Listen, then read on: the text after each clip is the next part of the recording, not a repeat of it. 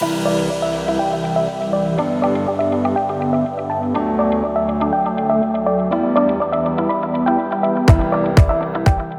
health and wellness providers, we know that better patient outcomes require a whole person, multidisciplinary approach that we just can't provide on our own. That's why I've started the Wellness Center Creators Podcast.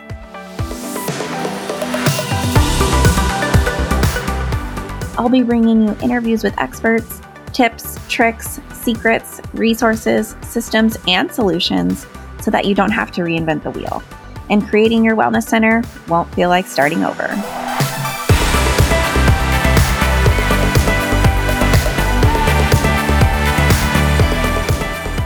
Jane is an all-in-one practice management software with helpful features like online booking, admin scheduling, integrated payment processing, and charting. But there's more to Jane than you might think.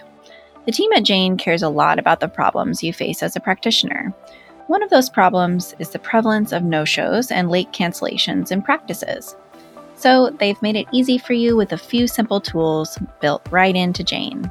That includes the ability to implement an online booking payment policy, send out unlimited text and email reminders, and enabling waitlist management features to fill those last-minute gaps that weren't preventable. Come see Jane in action at jane.app.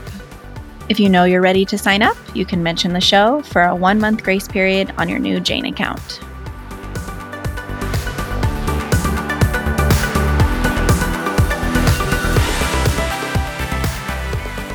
Welcome back, everyone, to the Wellness Center Creators Podcast. Today on the show, we have Julie Collura. Julie's a social worker, therapist, musician, and expressive arts practitioner. She believes everyone is innately creative, and each person has within them what they need to heal and change. She's a licensed clinical social worker in Oregon and Louisiana, and is working towards registration as a registered expressive arts therapist. In addition to her private practice, she supports survivors of violent crimes through the Louisiana Victim Outreach Program. Previously, she provided therapeutic counseling to survivors of domestic and sexual violence at the New Orleans Family Justice Center. She's also worked as an advocate for survivors of sexual assault and domestic violence, providing in-person and crisis line support, as well as medical and legal advocacy. She has volunteered extensively throughout the U.S. and East Africa, teaching English as a second language to adults and kiddos, facilitating groups for women and girls. She uses multi-arts or intermodal approach with individual and group therapy, which means she uses visual art, music, movement, writing, and mindfulness as therapeutic tools. Since her work is based on the creative process and not the resulting product, no background or training in the arts is required to benefit. Thank you so much for being here, Julie. Thank you for having me. So I'm sure our listeners are wondering at this point, if they've never heard of expressive arts, what is expressive arts?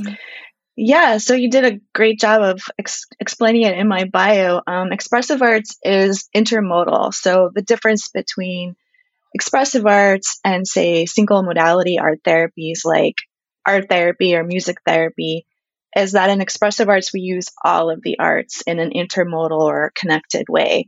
So that might mean starting with visual art and moving into movement and sound and writing. It may be focusing on one modality at a time, or it may mean flowing one into the other. I like it because it gives me a lot more tools to work with, a lot more tools to offer the folks I work with, because some folks may be more drawn to visual art or movement or writing. So it basically broadens the toolbox that I have when I work with somebody. Mm-hmm. So in addition to it being intermodal, are there other differences where you could kind of see the differences between art therapy in particular and expressive arts? Because I think art therapy is maybe a term that might be more well-known than expressive arts. Well, another difference is that I don't use any of the artwork that my clients might produce to diagnose them. It's not a diagnostic tool, and it's really not about the product. So it's not about the visual image or the dance movement or the music that you might make, the writing that you might create. It's about engaging in the process of creativity as a tool for healing and a tool for expression. And that's why it's not necessary. It's in a way, it's almost better if someone doesn't have any arts background, because that can sometimes get in the way. So you don't need any training in the arts. You don't even need any experience or background in the arts in order to engage in this kind of work and in order to benefit from it. Mm-hmm. I agree with that wholeheartedly as a dance movement therapist. And with a dance background myself, I'm probably one of a harder client to be in dance movement therapy. Yeah. But it is almost better if you don't have experience in the modality yourself. So we mentioned a bit about IFS in your bio. Can you tell our listeners what IFS is? This is it's kind of a buzzword in psychotherapy right now. So tell our listeners about it. Sure. So IFS is internal family systems therapy. There's really two main concepts in IFS. The one is that all of our minds are multiple. So we all have inner systems and inner parts. And our parts all have really good qualities and good intentions, but sometimes they might get stuck in roles because of experiences that we've had. They might get stuck in roles that just aren't really serving us anymore and may actually be harming us or harming the folks that we're in relationships with. The other main belief in IFS is that we also all have a core self that is undamaged and that has the capacity to heal. So the goal in IFS therapy is to be self-led. And we work with folks to get to know their inner systems, connect with their parts so that they can better work with them and lead from that core healing self. Hey there, this is Katie from Jane. We're delighted to be a part of your listening experience today. Here at Jane, we're on a mission to help the helpers.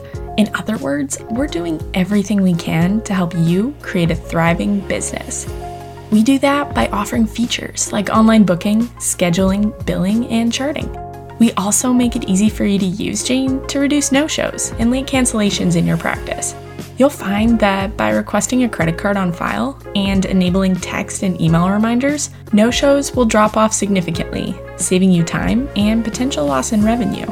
Head on over to jane.app to learn more about us, or mention the show for a 1-month grace period if you know you're ready to get started. We'll talk to you later.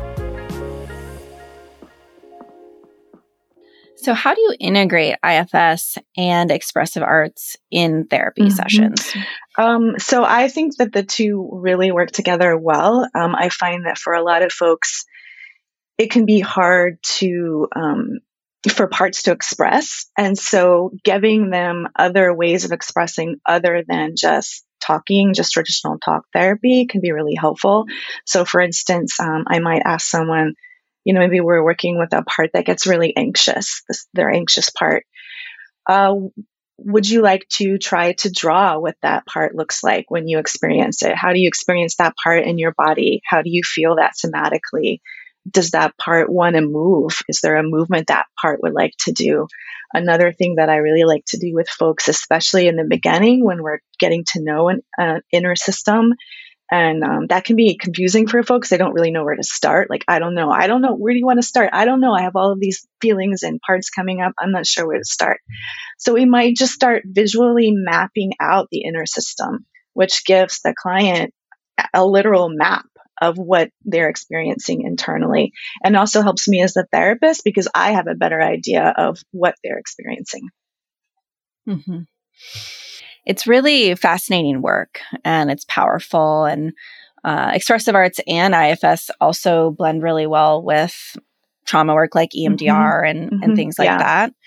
It's really amazing how many options we have now as therapists to these tools and resources to pull from and help benefit our clients. Absolutely. Yeah, it gives us more tools and them as well. Mm-hmm. So I'd love to know, kind of taking a step back, why did you become a therapist? Our listeners love to hear just your story, right? How did you get here? Well, Well, social work and therapy is really a second career for me, or maybe even a third career. My background's in music, and I was for 15 years an orchestra librarian. So I worked in the music library for professional orchestras. And towards the end of my time as a librarian, I was doing a lot of volunteer work. I was in therapy myself and had a really good therapist and a really good experience in therapy, and it helped me work through some personal things. And I wanted to help others who were maybe experiencing similar things to what I had experienced. And doing a lot of volunteer work, and then eventually decided I wanted to shift into making social services my career and not just my volunteer or hobby. So I went back to school for social work, and then also realized, I wanted to use my arts background, but I didn't want to be a music therapist. I was looking for something. I didn't even know what expressive arts was at the time, but as soon as I found it, I realized that this is for me because of that intermodal quality and because of having so many different kinds of art modalities to offer folks. And then IFS followed soon after that. So it was really, it's a long journey, but also it flowed one into the other. Mm-hmm. So I know before we hopped on, you had mentioned that you're pretty new to private practice. So I'd love to hear more just about your experience starting your private practice, anything you've learned that you might want to share with our listeners. Sure. Yeah, I am new to private practice. I actually used to live in Oregon for years, and then I moved back to the Southeast where I'm from. And that's where I went to social work school in New Orleans and worked there for a few years before deciding to return here. So I'm newly back in Portland, newly back in Oregon, and just opened a private practice about 6 months ago. But before that, I was doing work in Louisiana with survivors of crime, domestic and sexual violence, and other types of violent offenses. So as far as starting a new private practice, I think the biggest learning curve for me has just been learning to be patient. When I lived in Oregon before, I wasn't in the therapy world. I was in more of the music and orchestral world. So I'm basically brand new as a therapist here. So I think just being patient and knowing that it takes a while to build a new business, and also not being afraid to network and to put yourself out there and to be brave, because no one's gonna hear you if you're not tooting your own horn, so to speak. It's true. The most impactful way to build our practices in this field is word of mouth, right, and making human to human connections. Yeah, absolutely. And, I'm just across the river from you in Vancouver, Washington, so I'm happy to connect anytime. I'm glad to know you're over there in Portland. Yeah. It's been so nice to chat with you today. Thank you so much for being here, Julie. You too. Really nice to meet you and talk with you. I'm so glad that this podcast exists. Oh, thank you. Me too. We'll talk soon. Okay.